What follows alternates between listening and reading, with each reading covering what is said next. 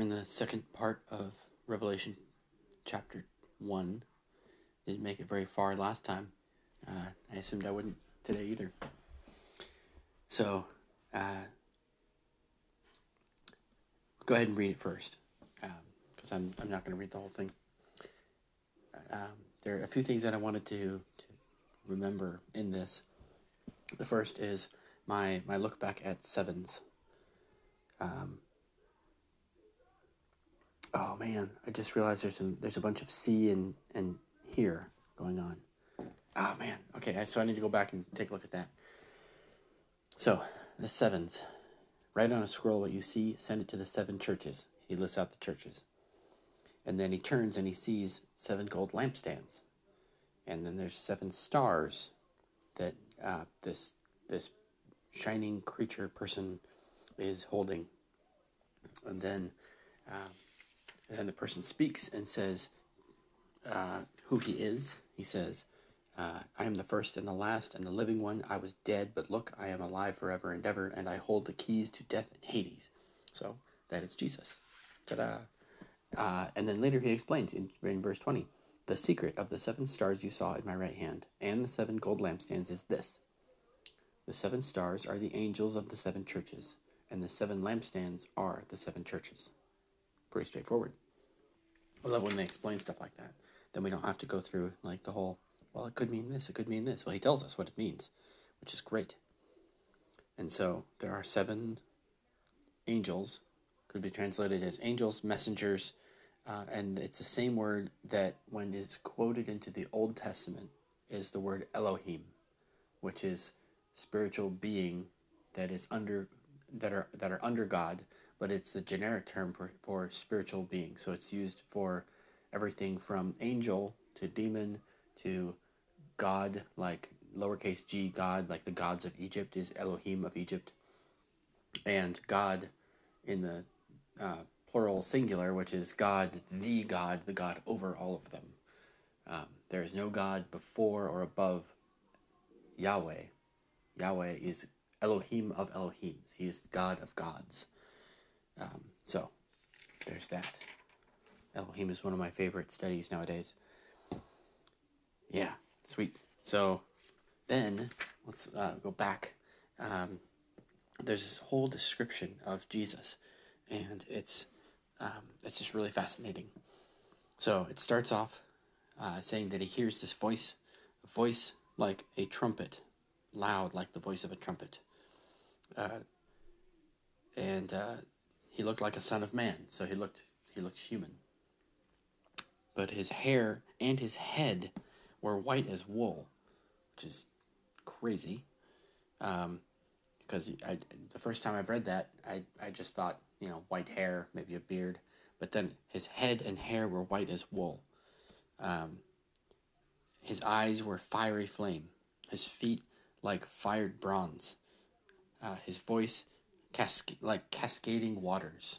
If you've ever been to a waterfall and stood at the bottom of it, it's just this roar, this deafening roar sound that's just incredible and just so layered and deep and powerful and overwhelming.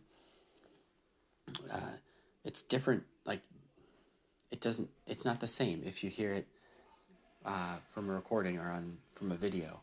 Like, it's a sound that penetrates you, and I think that's part of what he's getting at. He held 7 stars in his hand. He had a 2-edged sword coming out of his mouth. That's nuts. Like, and how, like, I have so much trouble picturing what this would look like, because in addition to all of these descriptions of things on his face, he says he's shining like the midday sun. His face was shining like the midday sun.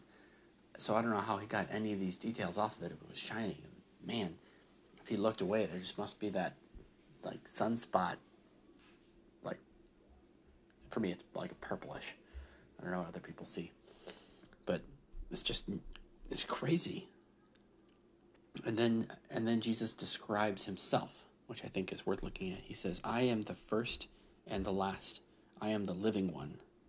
I was dead, but now I am alive forever. And I hold the keys of death and Hades. And that's interesting because he doesn't say, I hold the keys of life and death. He said he holds the keys of death and Hades, which is like two deaths. Which I guess if you hold the keys to death, then you hold the keys to life, though, right? I don't know. That's speculation. So now I need to circle back and take a look at the hearing versus seeing. Be right back.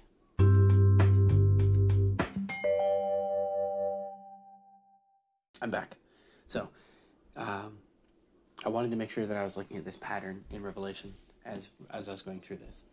And so he hears a loud voice behind him that sounds like a trumpet, like loud voice like a trumpet.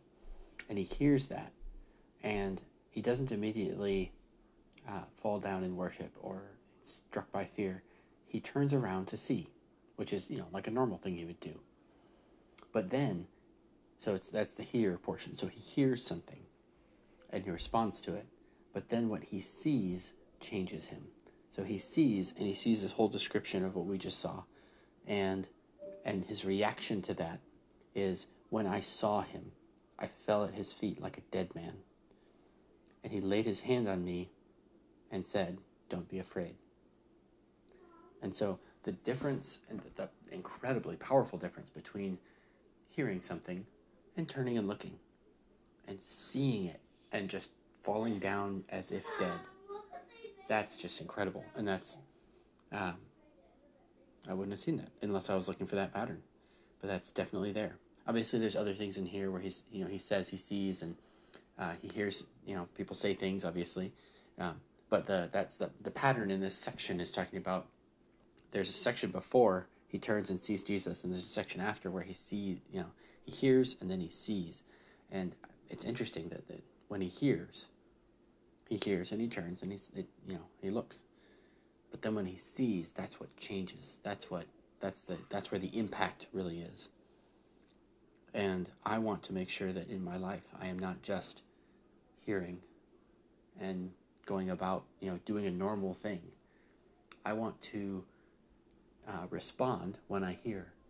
But in that responding and hearing, I turn and look at Jesus. And that's what changes my heart. And that's what affects me. And that's what impacts me so incredibly and in a challenging way that it makes me die, and then by God's grace come back to life.